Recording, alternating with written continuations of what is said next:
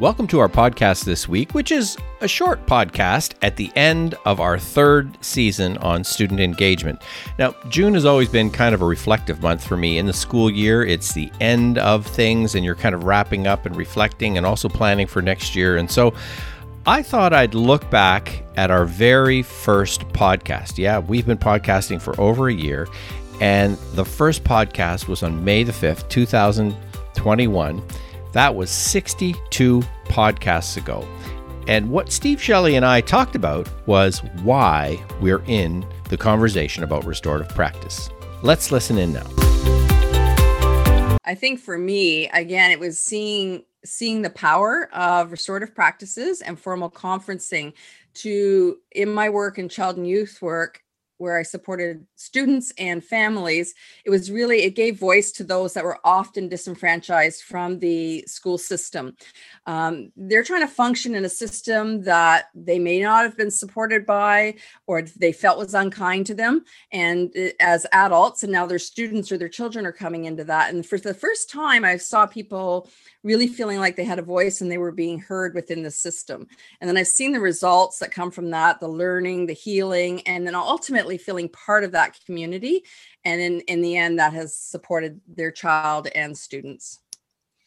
Yeah, and I would concur with that. There's so much more work to be done. And I think for us, the three of us, we got into restorative practices at a very early part of its evolution, and we've seen it change so much, but we also know that there's so much more we can do with it, and there's so much more change to take place. And it's the passion that we all feel for it that we want to continue to see it grow. For us, as you say, Stan, we're all retired. We could easily be doing podcasts on any number of things or not doing anything at all. But then I don't think restorative practices would be where we think we want it to be.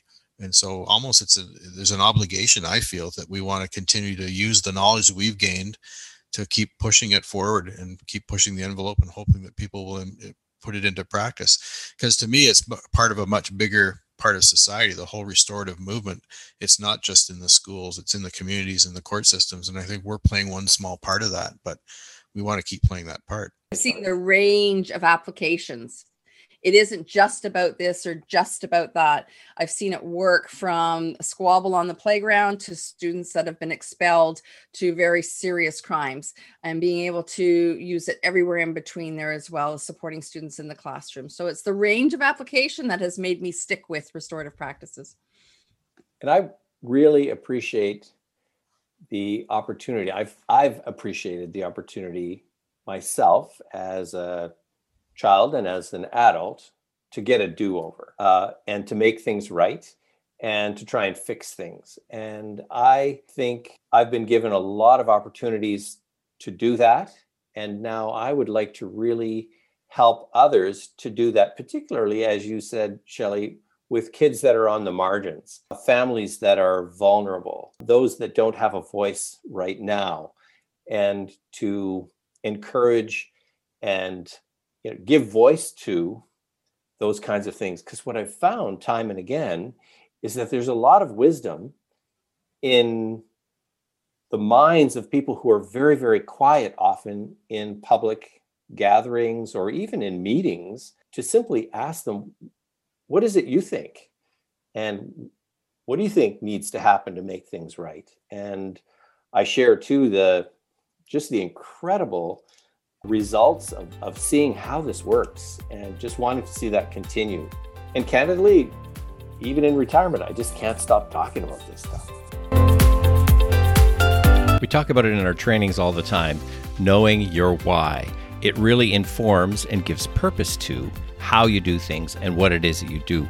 And I heard some great language and words around that from Shelley, like dealing with the marginalized, having a voice, healing, being part of community, the whole range of things, how it actually works, and how this is part of a bigger picture that Steve pointed out.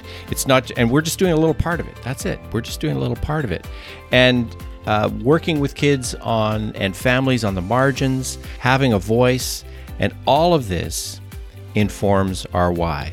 If you want to find out more information about restorative practice on our website, www.restorative.ca or www.circleforum.ca, or just send me an email to stan@restorative.ca. And stay tuned next week for Summer Shorts, stories where we made mistakes and what we learned from them.